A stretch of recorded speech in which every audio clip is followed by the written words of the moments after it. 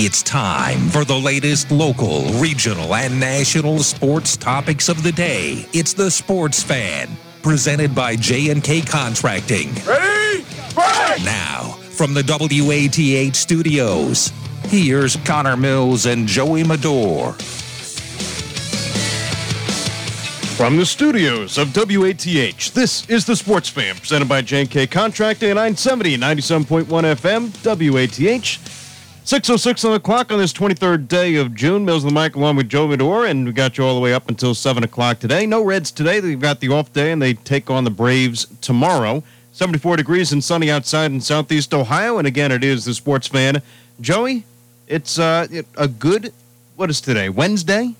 Tuesday? I don't even know what day of the week it is. It's hump day, isn't it? The 23rd, middle of the week right now. Yeah, it's right in front of your face there. Well, it is. I don't have the day. It doesn't, these summer days all kind of mesh. Wednesday the 23rd right there on the screen. Oh, well, all right. So I got the MLB website pulled up. But, yeah, I mean, it is the 23rd day. It is a Wednesday. And it's, again, middle of the week. Good week so far. Better weather than we've seen in the past. And, things are, first off, how are you? Things are, first off, how are you? Well, first, before we get into things, I want to ask how you are. Doing well. Another nice day outside. Got to sit outside a little bit earlier. It's been nice, refreshing after that the downpour of Monday. A couple of nice days. Not too hot out either. Right. It was weird last night. I was walking home a little bit later. It was like 40 degrees outside. It was freezing. I needed that sweatshirt. It's almost July here in a little over a week now. Yeah, it is. It is. Can't believe it. Summer's going by pretty quick. We're not into July yet, but it's coming up pretty quick. Definitely getting there. And, it's been a year where you've seen a lot of different things. And, obviously last year was a little bit weird. This year, and in baseball, really, it's kind of weird with the new rule change coming in the middle of the year.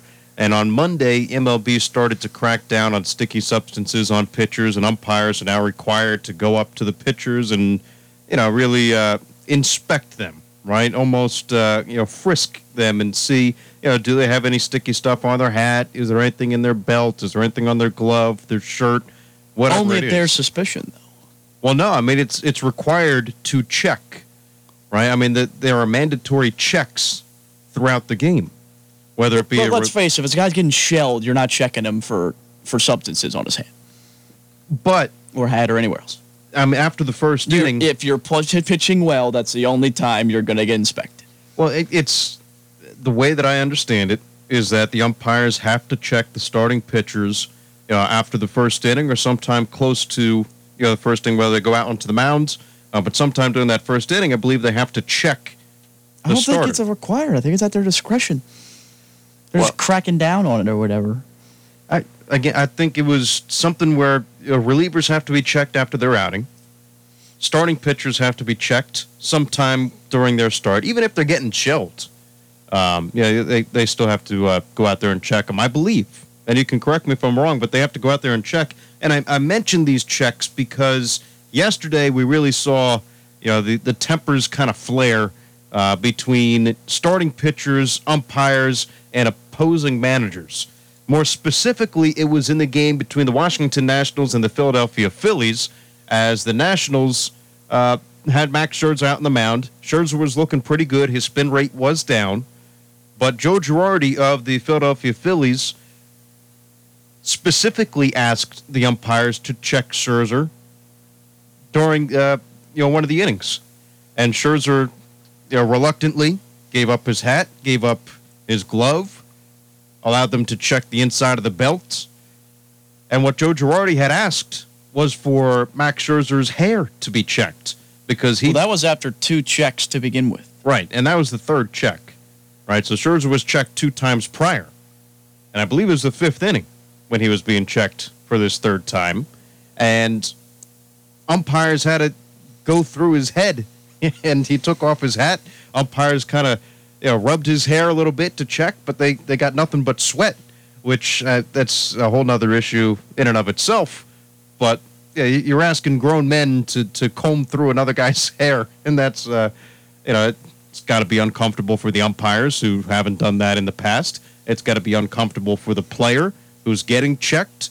And he embraced it. He told him to check. He started taking his belt off, too. He said. Right. And even the White Sox, I don't know who was pitching for the White Sox, but the White Sox player was ready to pull his pants down in front of how many people were in this stadium. Right. So it's been a huge mess, kind of enforcing this throughout the first week, and this has just started for Monday. And sometimes you get pitchers who it's easy, right? They give up the hat, the glove, they check the belt, whatever, and they're done with the check. And it takes all of 15, 30 seconds. Other pitchers will make more of a commotion about it, like Scherzer did a little bit yesterday, and it took a little bit longer, and he got checked 3 times. But it's interesting the way that Joe Girardi had asked the umpires to check Scherzer because he thought that Scherzer was using something. And obviously with the spin rate being down for Scherzer compared to what he had been in the past, he was, you can infer that he was using some kind of sticky substance, whether it be, sunscreen and rosin, or if it was, the spider tack stuff or anything that has a grip enhancer on it. So whatever Scherzer was using in the past, he wasn't using in this ball game. And after the game, he comes out and says, he was using the rosin and then just using the sweat on his head to try to get a better grip on the baseball. And he had one pitch to a batter on Philadelphia, and that pitch went up high and inside. And he talked about that after the game, saying, he was surprised that Girardi asked to check on him that third time because of how close Scherzer came to hitting the batter in the batter's box. And not only hitting him, but hitting him high and inside. So after a dangerous pitch, Girardi was asking for the check on, and Scherzer didn't have anything the 3 times that he was checked. But it's just opened up a whole bunch of can of worms for Major League Baseball now. It's a new mess that is piled on to the mess that started for baseball in the beginning with the cheating scandal with the Astros that kind of got pushed to the side because of the coronavirus last year. The debate with the collective bargaining agreement and designated hitter and stuff, that's all coming up at the end of next year. Now you tack this on top of it. It's just been a mess of a year for baseball throughout the early goings here. Oh, yeah. It was, quite a situation. Last night, Girardi even got himself ejected because he started rushing the Nats dugout because Scherzer, after the 5th inning he got out of it, was kind of staring him down in the dugout, and some other guys were barking at him. I believe the Nats pitching coach, who also was Girardi's pitching coach in New York for quite a long time. Hitting coach, Kevin Long. Was, right. Yeah. So he was running at him, saying, come on, if you want to, insinuating that they were going to go after it or something.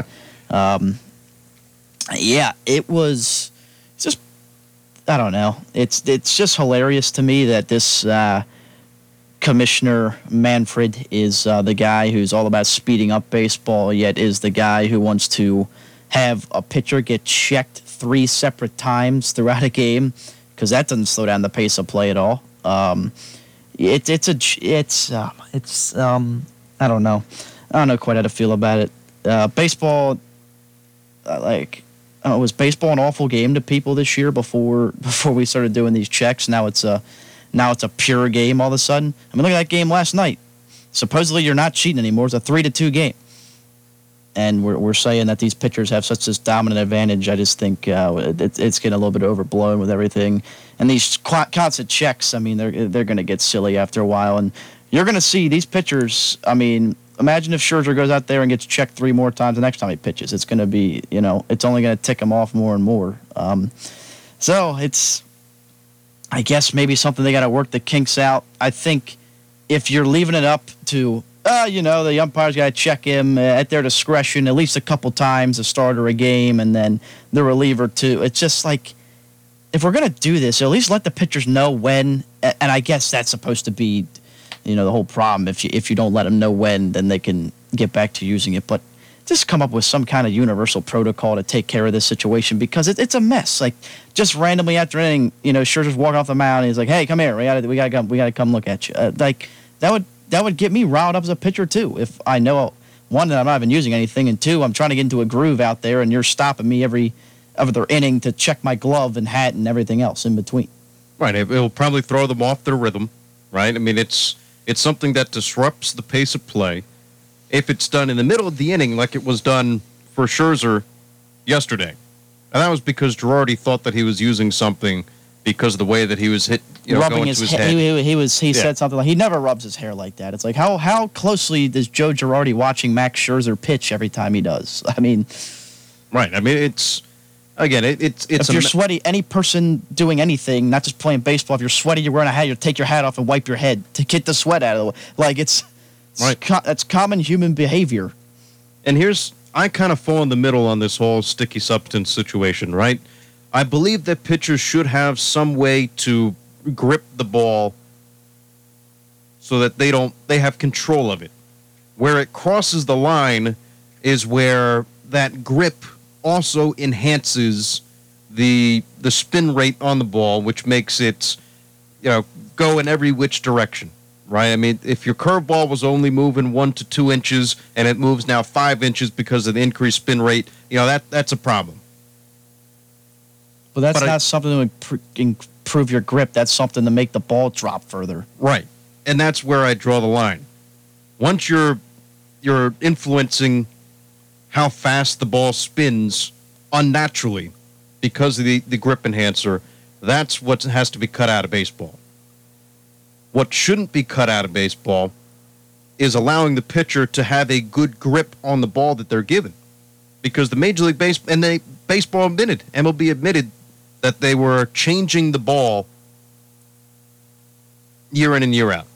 Right? I mean, they changed the ball. I don't know if they increased the seams, they decreased the seams, they made it tighter, they made it looser, whatever it is. I mean, there's no standard baseball that is used from 2015 through 2020 or 2021. I mean, there's no standard for it, right? It's all made by the same company, but year in and year out, you can get a different baseball, and you can even get a different baseball in the middle of the game. Right? One ball has a bump on it. One ball has this. One ball was rubbed the wrong way prior to the game. This ball has dirt on it. This ball doesn't. I mean, you see them after the bat touches the ball almost every time that they're going and asking for a new ball anyway. So if there's one consistent factor that Major League Baseball can use for their pitchers so that they can grip each ball equally, I'm all for that. If they want to use the combination of sunscreen and rosin, if they're telling us that sunscreen does not increase the spin rate of it, but it just increases the grip, that's fine. And you want pitchers to be able to go out there and have a good grip on the ball and know where it's going once it leaves their hands. Man, that's just a health and safety thing, right? You don't want that ball to go 99 miles per hour up and inside on the batter and risk any injury. And it doesn't even have to be up and inside. It could be right in the middle of the chest. It could be down at the leg. I mean, you can be injured if it's on the hand. You could be injured by getting hit with the ball that's going 99 miles per hour. And these pitchers are throwing the ball harder and harder these days. So now, allowing them and have it standardized throughout baseball. This is the grip that you are allowed to have and use. This is the substance that you're allowed. If it's sunscreen and rosin, and what happened? I mean, we're in the middle of the summer right now, Joey, right? Mm-hmm. Are you going to refuse to have pitchers using sunscreen? Does somebody have to apply the sunscreen to the pitcher and just leave out their hands? Right? I mean, it's... Well, yeah. Are they supposed to be wearing a bigger hat? Applying sunscreen is a little different than but putting it on your hand. But you get my question there, right? If a player is to apply sunscreen so they don't get burnt during the game, right? I mean, they still have some skin exposed. They have their face exposed. They could be burnt during the game. Would you want your pitcher having to deal with sunburn every fifth day? Well, no. I mean, I think they can still wear sunscreen. They just can't use it to grip a pitch is what we're getting at. Right. Now, I guess the gray area comes if you come out and you check the guy and you just look at his skin and you say, well, I saw you rub your arm last inning, so you must be using it. Then who knows? I mean, umpires can't manage many situations in the game already, so that should be a fun one if that ever arises. And on top of that, right? Let's use the Max Scherzer example from last night. Scherzer is wiping the sweat from his head because it is hot. If it's a day baseball game and Max Scherzer is wearing sunscreen so he doesn't get burnt, and he wipes the sweat from his head, Now he has sunscreen on his forearm. Now what happens? You have to have a towel and clean it off?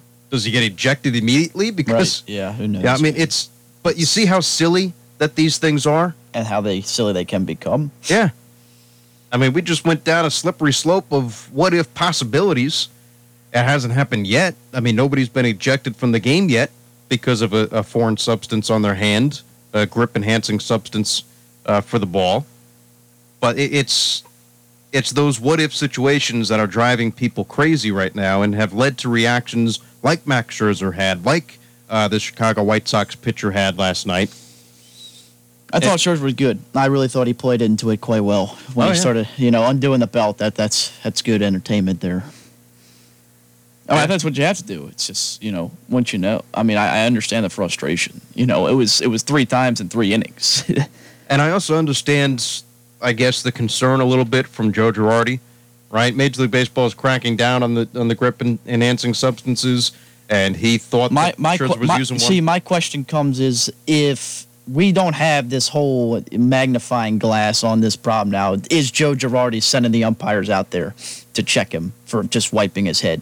I mean, he probably gets checked once, right? I think. No, I'm saying it's not every game you're seeing an opposing manager before maybe now asking to go check a guy for something.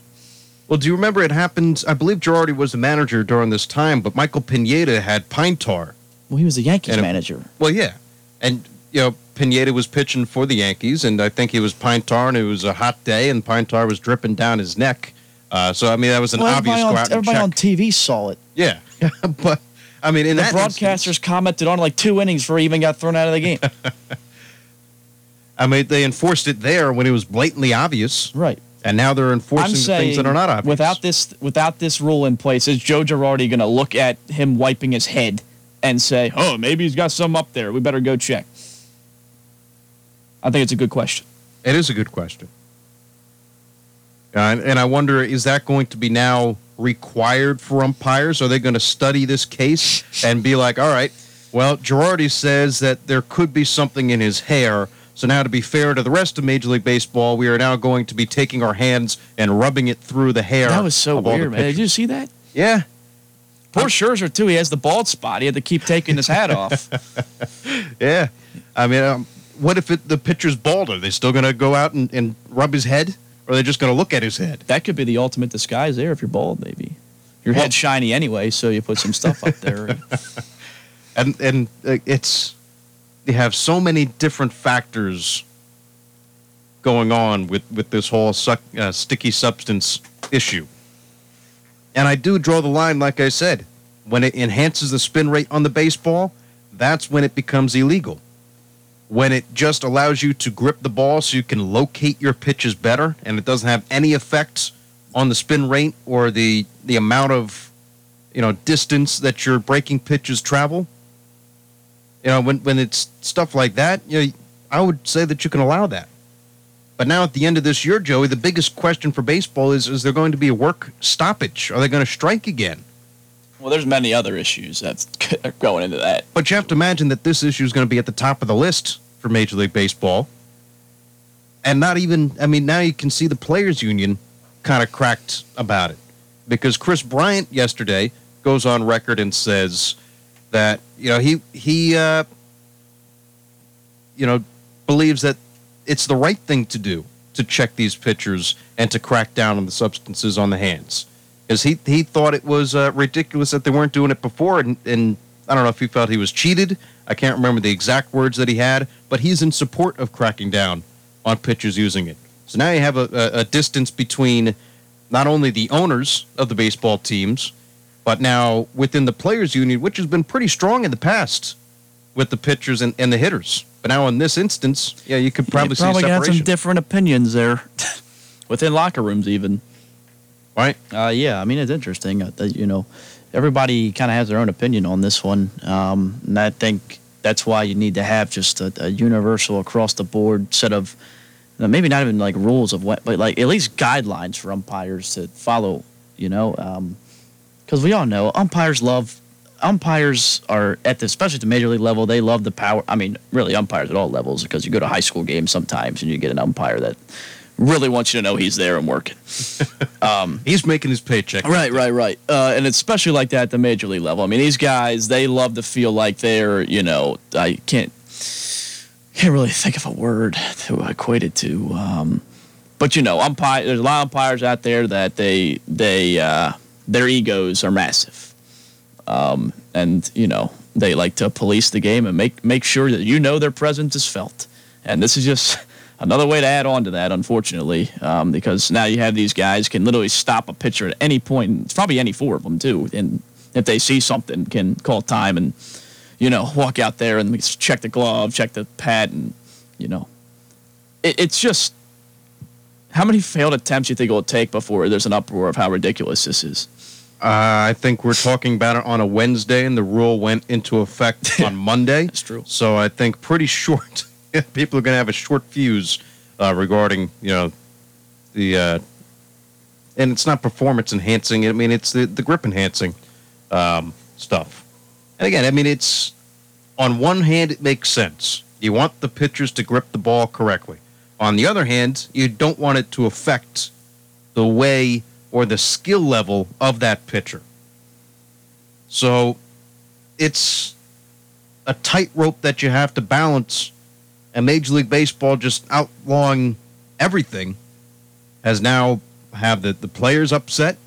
It's got, I'm sure, the umpires upset. I don't think any umpire wants to take their hands, and I keep on saying it, but do you want to go out there and rub somebody else's head? Right? Do you want to have to sweaty head too? Yeah. With that. I mean, you're talking about a hot night at the nation's capital. No one wants to deal with that. No, nobody wants to take their hands and rub it through your hair and see if you have any. And what happens if you do have a substance on there? You think the umpire wants to get his hands sticky too? Also, like, if it is drenched in sweat, how are you gonna tell if there's a substance in his hair? It's just all wild. Right. Crazy situation going on in Major League Baseball. We'll give it a week. We'll see what happens next Wednesday. We'll see if there's any more situations that pop up, like Max Scherzer or the White Sox pitcher. And even I was scrolling through Twitter, and somebody, and I don't know why. I mean, somebody has, this is to be said, a lot of people online, but somebody had way too much time on their hands, and they responded to every single tweet, I think, on the Oakland Athletics team or on the whichever team it was. But this guy tweeted out about the player pulling down his pants out in front of everybody on the fields, which obviously is a bigger separate issue. Like, are you now going to move and check the pitchers inside the tunnel? Is that a smarter move? I think the location of where you do the check, the time of where you do the check, and how you do the check are all being scrutinized by fans, players, and administrators. And I think things will change come this time next week. Yeah, I'm honestly real curious to see how far some of these checks begin to go. Yeah. I mean, you can hide it anywhere. I mean, I can't remember the pitcher. It was a clip from a long time ago, but the guy had the stuff in his back pocket. So, like, I don't think I've seen anybody check a back pocket. They made him pull his back pockets out. That's when whatever he had fell out of there, and then he got caught. And so, yeah. And then people got smarter, I guess. They hit it a little bit better. And now you're saying everything's outlawed. He will be checked. And people are upset. Not everybody. Chris Bryant's pretty happy about it. I'm sure most of the hitters in Major League Baseball are happy about it, because now they don't have to worry about a curveball that's, dropping off the table, starts in the zone and bounces in the dirt, or a slider that goes from one end to the other. But definitely it's something to keep our eyes peeled about, as that continues to be a thing in baseball this year. Checks on pitchers, random times, and even managers challenging former hitting coaches, former friends, I gotta assume, to fight out in the middle of the fields. And that was a good thing. I think a lot of people thought, in the last point about this whole Scherzer and Nationals and Philly thing, but when Joe Girardi took the field, I think a lot of people thought he was yelling at Max Scherzer because he stared at him. People thought that was a bit out of line there. And you got to give credit to John Boy, though, on Twitter because John Boy pointed it out that Kevin Long was, jawing at Joe Girardi. Kevin Long was in the dugout for the Washington Nationals, and Girardi and Long were coaches together for the New York Yankees back. Girardi fired him. Yeah, in 2009, and I guess Girardi was saying K Long for Kevin Long, and he's called him K Long prior to. And I thought it was pretty good, investigative work by John Boy to say and show that Girardi was not all that of a bad guy. He was responding to the guy who was yelling How would you at him. explain who John Boy is? I feel like most people. Well, John Boy is. I don't know what his actual name is, but he started and rose to prominence a little bit on Twitter, starting with the whole Houston Astros cheating scandal. He's the guy who goes out there and takes a certain clip during a television broadcast or a certain clip of video anywhere. Yeah, he mostly will break down arguments or just kind of, weird plays or situations. But lip reading. Yeah, he likes to break down an argument between a player, coach, and ump, or coach, and, kind of, But you have to clear up what everybody was saying and things like that. You have to give him credit, though, because, again, he went and saw Kevin Long yelling explicatives at Joe Girardi in the Washington Nationals dugout. And then, he did a lip reading on Joe Girardi, and it showed that he was yelling at Kevin Long, saying K Long instead of, Max Scherzer, which obviously is a different way to pronounce it. So you're going to see different ways to pronounce those two names when you're trying to read somebody's lips. So it shows that Girardi wasn't all that of a bad guy. Was he a little bit ridiculous going out there onto the field? Was it a little bit embarrassing for the Phillies? Maybe. But you like to see the fire. You like to see the passion. I didn't take too much of an exception to it, but I guess some people were upset about it. But that's just who Girardi is. That was right on brand with him. And for Reds fans, I don't think David Bell is going to go out there and challenge any former hitting coaches to a duel out on the fields. But who knows? Who knows? Reds again have the day off today. They take on the Braves tomorrow. The Braves play the Mets tonight at 7:10, and we'll see what situation the Braves are going to be in heading into the series tomorrow. We'll take a quick break on the Sports Fan. Coming up, Jason Preston's impressing in the NBA Combine as that's underway. That started earlier this week, as well as we'll talk a little bit about the Cincinnati Bengals. And if anybody has that answer to the trivia question to get the bobblehead for Mike Moustakas, looking for the team that the Reds beat back in 1869. You can Google the name. You can even Google it on air.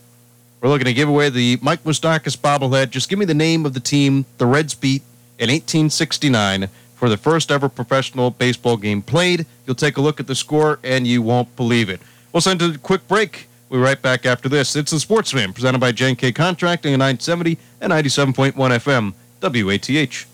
From concrete to roofing to siding and windows, J&K Contracting has you covered from the ground up. Whether it's a room addition, a complete home build, or your commercial projects, let the professionals at J&K be of service from groundbreaking to completion. And don't forget they accept all major credit cards. They even have free seamless gutters with every complete roof installation. Don't hesitate to call J&K Contracting at 740-698-3521 for a free estimate. Wednesday. Corn dogs and regular hot dogs, 99 cents each. Open 10:30 a.m. until 9 p.m. Head on over to Larry's Doghouse at 410 West Union Street in Athens. Start your mornings with Scott Daly from 6 to 12. Hop on the party line from 9 to 10. Join Sky Hope on Classic Caravan from 4 to 6 p.m. And listen into the Sports Fan at 6:06 on Classic Hits 970 and 97.1 FM WATH. Did you know that most adults with autism are unemployed, and a major hurdle is the lack of job opportunities? That's why Autism Speaks is teaming up with Lee Container, the J. Donald and Laurel Lee Family Foundation Fund, and Delivering Jobs to create a more inclusive workforce in the U.S. Are you an HR professional, community leader, or business owner? Join us in creating a workforce where people of all abilities can contribute and thrive. To learn more, visit autismspeaks.org/employment. Welcome to Sweet Tea USA, where we know our sweet tea, and we like it sweet.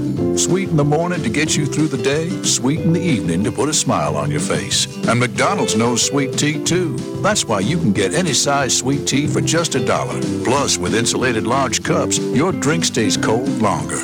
Here in Sweet Tea USA, everything is a little sweeter. Ba-da-ba-ba-ba. Prices and participation may vary. Cannot be combined with any other offer or combo meal as compared to prior large cup. Now, for more of The Sports Fan on 970 WATH. 740-592-6646. 740-592-6646. The number to call right here on The Sports Fan. Up until 7 o'clock today. Then CBS News follows us after. You can catch The Sports Fan online anytime, anywhere. WXTQ.com/WATH. And then everything, all our shows are uploaded to Anchor. You can find that on Spotify, all your favorite podcast streaming platforms. You can get The Sports Fan, listen to any episode at any time. Jason Preston, again, is impressing in the NBA Draft Combine. Preston had a vertical of 38.5. And, he has been looking pretty good so far. And it's reported by Mike Schmitz. He tweeted out a video not too long ago, about an hour. Preston, and he states on here, Preston 6'4", point guard, shot at least 39% from three each of the last two seasons. Great potential size and length with a 6'9" wingspan and an excellent feel for the game. And he's not the only one that has been kind of reporting on Preston. He's also caught the eye of Brandon Simberg, and Simberg says that Preston has been one of the standouts in the first pod today, and Preston also made a pretty good-looking three-point shot from the left side of the arc. And again, we know how good Jason Preston is by watching him, by listening to Russ and Rob's broadcasts on Power 105. But now Preston is doing this at an elevated level in the NBA Draft Combine. He's no longer going against guys that are only in the MAC. He's not going against Cleveland State. He's going against the top talent in the nation, and he's impressing, which leads me to believe that maybe Jason Preston is not going to be here next year for Ohio. Yeah, safe assumption there, Connor. I'm not. You know me. I'm not one for hot take. Well, yeah, it's good to hear that he is going out and performing well. I mean, one thing, it's good to hear this because one thing that always stood out in his time here was that great feel for the game he had, and some of the passes he could fit into tight windows, and you just in Bowles' system he ran it probably as perfectly as you possibly could. He was always a threat to have 10-plus assists while in his time in Ohio. He was always a triple-double threat, just a stat sheet stuffer while he was here. And you could always just tell that his passing ability was NBA level. I mean, he could go out there and fit it through some windows that other guys just couldn't, and windows that you wouldn't even think were open. But he'd somehow get a perfect pass through that would set up his teammate for an easy lay-in or an easy three or whatever. He's a very gifted passer, and so it's good to see that some of the blue check marks on Twitter, if we want us to call them that, are also recognizing how talented of a player he is, and it's good to hear that he was one of the more impressive guys in the pod that he was in today. Because, like you said, he's out there facing the guys that are also going to be looking to get drafted in the middle of July with him. Yeah, and it's like you said, the one question that we've talked to multiple people, right, who've watched Preston play. One former NBA agent, and obviously we talked to Russ Eisenstein a while back, and maybe the one knock on Preston's game was his scoring ability, right? You knew that he could pass. You knew that he had a great feel for the game, great court vision, heart, hustle, everything. Preston had it, but towards the tail ends. The shots just weren't falling for Preston. Not like it was in that Illinois game where he scored 30 points. It was the one thing I think at the end of this year that people said that Preston needed to work on, just kind of developing his shot and scoring more consistently in the ball game. And if Preston is going out here in this NBA Draft Combine and showing that his shot has improved and that he's draining some threes and that he's facilitating the ball pretty well. I mean, that's all positive, and that's all things that maybe you could see Preston late first round, maybe middle to top of the second round, being drafted by a team this year? Is that a fair assumption to say? I mean, God, Connor, you're seeing 2 clips from there, and you're just jumping him 30 spots potentially in the draft. I mean, I'm not, and again, he had a good day, right? He impressed today.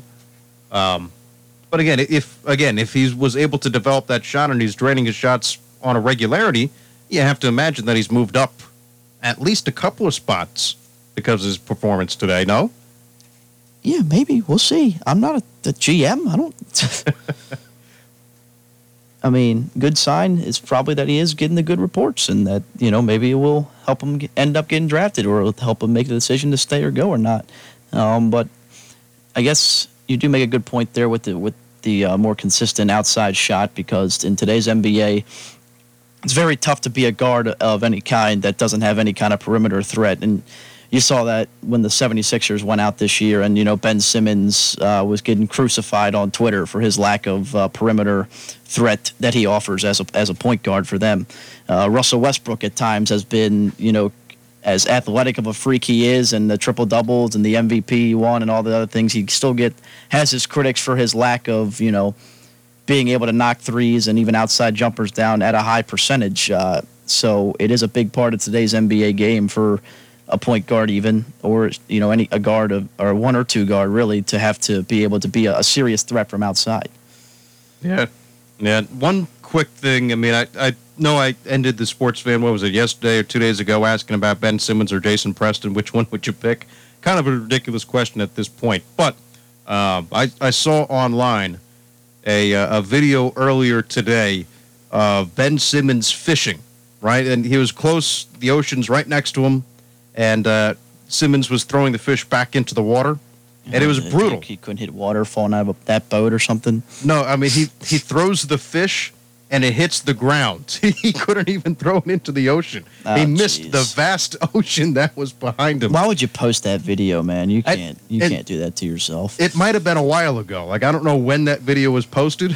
But it was not, either way. Yeah, I mean, no matter when it was, he couldn't throw the fish into the ocean. Yeah, social media is brutal these days. You can't be putting that out there. No. His PR guy should get fired for that one. Somebody had to go out and look online and erase any trace of that video of him missing the ocean, throwing a fish back into it. Yeah. But again, it's very encouraging to see not only Ohio talking up Jason Preston, because, again, we know how good he is. But now you're getting a couple of guys, a reporter for ESPN, the NBA draft analyst Mike Schmitz, talking highly about him, and another reporter in Brandon Simberg talking highly about Preston. So as you get more national attention, as you're getting more looks, as you're getting more exposure, Preston continues to impress, and it's increasing the likelihood that maybe we don't see Preston here next year. Now, the question I ask you, Joey, now is if Jason Preston talks with some kind of scout, some kind of NBA team, and says, hey, in the second round, at some point, you will be drafted. If he's guaranteed to be drafted by some team, and, maybe the draft is never a guarantee, right? I don't know if scouts can guarantee anything. But if somebody gives him all the assurances that he is going to get drafted into the NBA some point in the second round. If you're Jason Preston, do you take a second round offer or do you come back to college? Yeah, no, I think at this point, if you're getting drafted, you got to go. I think him being a mid-major kid, they generally aren't getting drafted too high anyway, unless you got, Ja Morant's kind of an exception, but everybody was a consensus, like, this kid's an athletic freak that's going to be just fine at the next level. I don't think coming back another year is going to raise his stock all that much if he is able to get it up into being drafted this year, because, age means a lot to NBA scouts and GMs. The more age you have on you, they view that. They view maybe an 18-year-old kid that's more of a raw talent, but he's coming out and they think they could build him in the first few years. I think they view that higher in the NBA than a 22-year-old, maybe slightly more polished kid, but maybe not quite as the athletic, freak as some other guys. So I think if you're in a position to be drafted, he's got to go take it, because I really don't think I don't think if he comes back next year, one, I don't know if it improves his stock all that much, no matter how great he plays, and two, you risk the injury, you risk all the other stuff that comes with it. Yeah, the injury thing is the biggest thing, right? Because you don't know what's going to happen day in and day out. And if he gets that guarantee to be drafted, even, does your opinion change if somebody says that you are probably a late second-round draft pick? Because if the probably is in there, then maybe he doesn't get drafted. But if he goes through the draft, then he can't come back to college. Yeah, I think he's getting a G League deal regardless. I don't know. It all comes down to how he feels about it, really. Right. And we won't know until we ask him. Yeah, right. So if it's a probably, then it comes down to him. Am I better off in the G League somewhere or playing over in Europe or something and still trying to pursue the NBA? Because it's clear he's knocking on the door. So if it's not this year, him getting drafted, an NBA team will probably pick up on him next year or at some point if he continues to head in the trajectory that he has his whole career. I mean, he just gets better every season. So I don't know. I'm starting to lean more towards he's not coming back. It was even before we just talked about the reports of him having a really positive first day because I just think he is going to get drafted in the second round, and I don't see a reason to come back if you just that you got your ticket to the NBA already. It'll be a tell-all if he gets that NBA agent, right? Because once he gets the agent, well, you can't come back when you can't come back, right? So and again, he has till July 7th to decide if he's backing out of the draft and coming back to school or not. And we might even hear. I mean, that's 2 weeks from now, the 7th. It is. So he's got 2 weeks to decide if he is going to, stay within the process and try to get drafted into the NBA, or if he doesn't, go into the G League potentially or overseas.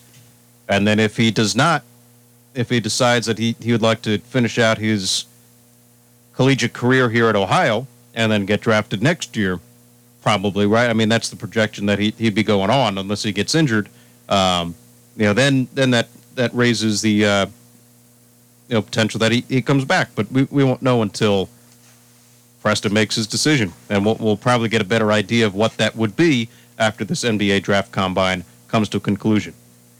Well, either way, we got to send it to another break at the end, and Cincinnati Bengals talk coming up next. Joe Burrow adds and continues to impress with his velocity, and Pro Football Focus says that Cincinnati has about an average wide receiving core, but that's including the tight ends. I think if you look strictly at the wide receivers, they are pretty good. You add the tight ends in there, and that might drop the grading a little bit. But we'll talk about it coming up next, as this is the Sports Fan presented by J&K Contracting on 970 and 97.1 FM WATH. Get the facts every hour at the top of the hour with CBS News Radio on Classic Hits 97 and 97.1 FM WATH. Weenie Wednesday. Corn dogs and regular hot dogs, 99 cents each. Open 10:30 a.m. until 9 p.m. Head on over to Larry's Doghouse at 410 West Union Street in Athens. Every day, people drive across bad railroad crossings without ever knowing the dangers that lurk down the track. Site obstructions, overgrown vegetation, natural terrain that blocks the view of impending doom. It's not a matter of if, but when a train will strike another victim. You can help. Report bad railroad crossings at angelsontrack.org. That's angelsontrack.org. Because bad crossings kill good drivers. Sponsored by Angels on Track, aired by OAB in this station. Start your mornings with Scott Daly from 6 to 12. Hop on the party line from 9 to 10. Join Sky Hope on Classic Caravan from 4 to 6 p.m. And listen into the Sports Fan at 6:06 on Classic Hits 970 and 97.1 FM WATH. From concrete to roofing to siding and windows, J&K Contracting has you covered from the ground up. Whether it's a room addition, a complete home build, or your commercial projects, let the professionals at J&K be of service from groundbreaking to completion. And don't forget they accept all major credit cards. They even have free seamless gutters with every complete roof installation. Don't hesitate to call J&K Contracting at 740-698-3521 for a free estimate. This is the Sports Fan on 970 WATH.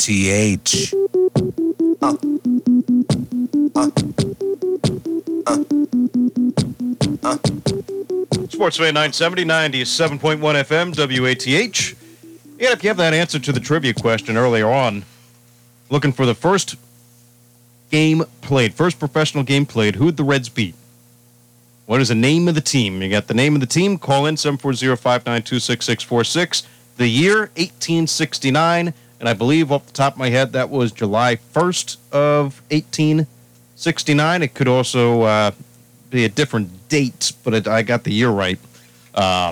If you can name the team, you get the Mike Moustakas bobblehead, or we could trade out the Mike Moustakas bobblehead for maybe Shogo Akiyama or somebody else. But for the Cincinnati Bengals, football season's right around the corner, and Cincinnati has their wide receiving core at 12th, according to Pro Football Focus. Joey, you've got the rankings in front of you right there. 12 is not a bad ranking. It's a little bit above average. Best in the division. And best in the division. According to Pro Football Focus. Not too far behind them is Cleveland at 13. A little shocking. I mean, OBJ and Jarvis and, obviously Rashard Higgins stepped up and played pretty well when OBJ went down last year, as well as Austin Hooper. But they give the Bengals a nod even over them. The rest of the division, nobody else really coming close. Where are Pittsburgh's at 18. I was going to ask you about the Steelers because they have Juju Smith-Schuster still there, right? Right, and the Ravens are at 22. So top, they give the top in the league to the Buccaneers. I think it's obvious. Chris Godwin, Mike Evans. Yeah, so on. Scotty Miller had a big year last year for Brady. Antonio Brown is still down there. And, of course, there's still the tight ends in Gronkowski and O.J. Howard, so, pretty loaded. So, quick tidbit on that, right? I was asked, when Lucas was still hosting the Sports Fan back in the day, Lucas asked me and said, which wide receiver would you rather have? Odell Beckham Jr. or Mike Evans? You said Mike Evans. I said Mike Evans. Yeah. I thought that Mike Evans was the better wide receiver. I still think that he is the better wide receiver, and I'm pretty sure statistically he would be the better wide receiver. Right? So I had to throw that in there. Go ahead. But anyway, yeah, Cincinnati. Do we think it's a fair ranking at 12 before the season? Some of the other teams that might raise some eyebrows, I suppose, that were put in front of them.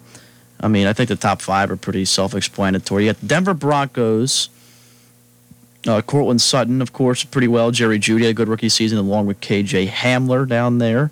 The 49ers, obviously very banged up last season, but Deebo Samuel, Brandon Ayuk had a good rookie season. George Kittle, of course, big part, because tight ends are included in the passing attack. And this one we kind of talked about a little bit before the show. The Giants in front of them, but also the Giants made some pretty key off-season additions in Kenny Golladay, and then brought in Kyle Rudolph at the tight end position as well. But the Bengals sitting at 12, I think it's a pretty good nod, honestly. Thinking you haven't even seen Jamar Chase play an NFL snap yet. T. Higgins will only be entering his second year, albeit the rookie season was quite promising. Tyler Boyd has had some pretty darn good season, pretty consistent player. I think what mainly brings and they kind of highlight this in the article, what mainly brings the Bengals attack down going into the season would have to be the tight end group. The tight end posted a receiving grade, according to Pro Football Focus, of just 51.1 last year, which was good for 29th in the league at that position. Of course, those were Drew Sample and C.J. Uzomah. Those two are both in return with Thaddeus Moss as well. Sample had 40 catches for just 349 yards a year ago, no touchdowns. So obviously the tight end group is going to give you a bit of a dent in your ranking there. But coming into the season, I think, top of the division, top half of the league, receiving core for your returning banged-up quarterback. So hopefully, that can help him out a little bit. And, I think it's a fair ranking. I don't think there's any reason to, go too crazy yet, since we haven't seen what this group can do together. I think the potential is there, but they have to put it all together in a regular season. That's where we're going to have to wait and see. And then you also have Auden Tate, who I'm still very high on him. He's come in. He didn't really get too many opportunities, only 14 catches last year, but his rookie season, when some guys were banged up, he was playing quite a bit, and he made some spectacular catches. He's a catch and traffic kind of guy, and hopefully they can get him incorporated in the offense this year as well. Right, and not only, I mean, I know the running backs aren't included on that, but for the majority of the season last year, Joe Mixon did not play. But Mixon has been known to be able to catch the ball pretty well coming out of the backfield. So that was another kind of weapon that, Cincinnati just didn't have at their disposal. So I think with, the addition of Jamar Chase, with the return of both Joes, Joe Mixon and Well, Joe this Burrow. is only talking about receivers now. They don't need to bring right. up the running backs. Well, no, I mentioned that. We're not talking about the because offense as a whole. We're talking about receiving cores. And for the receiving core, again, I think it's one of the top receiving cores in the NFL. I'm a little bit surprised. Top? I mean, I like the ranking of 12, right? I agree if you're going to include the tight ends inside the receiving core, the tight ends kind of bring that down a little bit. I'm interested to see what Thaddeus Moss can bring to the table, especially since it's a little bit of a reunion, not only with Jamar Chase and Joe, but Thaddeus Moss and Joe. So what if they can get that connection going? I don't know if Thaddeus Moss is going to make the team or not, but if they're able to get some kind of production out of tight ends, that of course is encouraging. Jamar Chase is supposed to be pretty high talent, especially with the deep threat for the deep ball, and with the improvement on the velocity on the ball that Joe has been reported to have. That could increase and open up the passing game even more for other receivers to go out and catch the ball. So, I like the ranking of 12. I think it can definitely, as the season progresses, I think that it can go into maybe top 10, top 8 in the NFL this year, and that's lowballing it right there. I think they can be maybe top 5 at their best, but they have to get to that point. So I agree with the ranking of 12, but I do see that improving if everything goes well for Cincinnati. I think the best nod they could get is they got the best in the division, and I think I agree. Right now, they can make a case for having the best in the division. I think Cleveland got a little snubbed at 13 as well, I'm going to be honest. Should Cleveland be above Cincinnati? It's a toss-up. It's a toss-up between those two. But, just OBJ, Jarvis Landry, Higgins is a good player. They have Austin Hooper, a tight end, who made some good plays last year at times. I mean, they got some weapons in the passing game over there. I don't know if they're the best quarterback to deliver them the ball, but they do have some guys. And that's also part of my surprise as why the Giants were higher than Cincinnati, because I think, if you also take into factor, the quarterback situation. Well, you can't punish the receivers for their quarterback not being good. I guess not. I mean, you can. That just means they don't catch the ball. the ball doesn't get to them in time. But that's if you factor in the quarterbacks, then I think Cincinnati is better than New York and the Giants, and probably the Jets too. Just New York in general. Just out of curiosity, where do they put the Jets? Are they down at the bottom? Probably have to scroll for a while here. You have to get all the way down to the bottom for that. Let me. No, they're not at the bottom. Who's got the worst wide receiving They core? have the Houston Texans with the worst rated. Also, they must have been working on this article before the Titans got Julio, because they're down at 29. Yeah. You're at 28, though. 28. Corey Davis, big off-season addition. Other than that, ain't much. Got that Barrios guy who's throwing touchdowns last year. Throwing touchdowns? Barry? You don't even watch the games. God, your embarrassment. It's been the Sports Fan on 970, 97.1 FM, WATH, presented by J&K Contracting. Thanks for listening in today, and we'll come your way tomorrow. I guess a shortened show, ending at 6:40. Again, Reds are off today, and they take on the Braves at 7:10 tomorrow. For Joe Medora, this is Connor Mills signing off. I'll see you tomorrow. CBS News is next.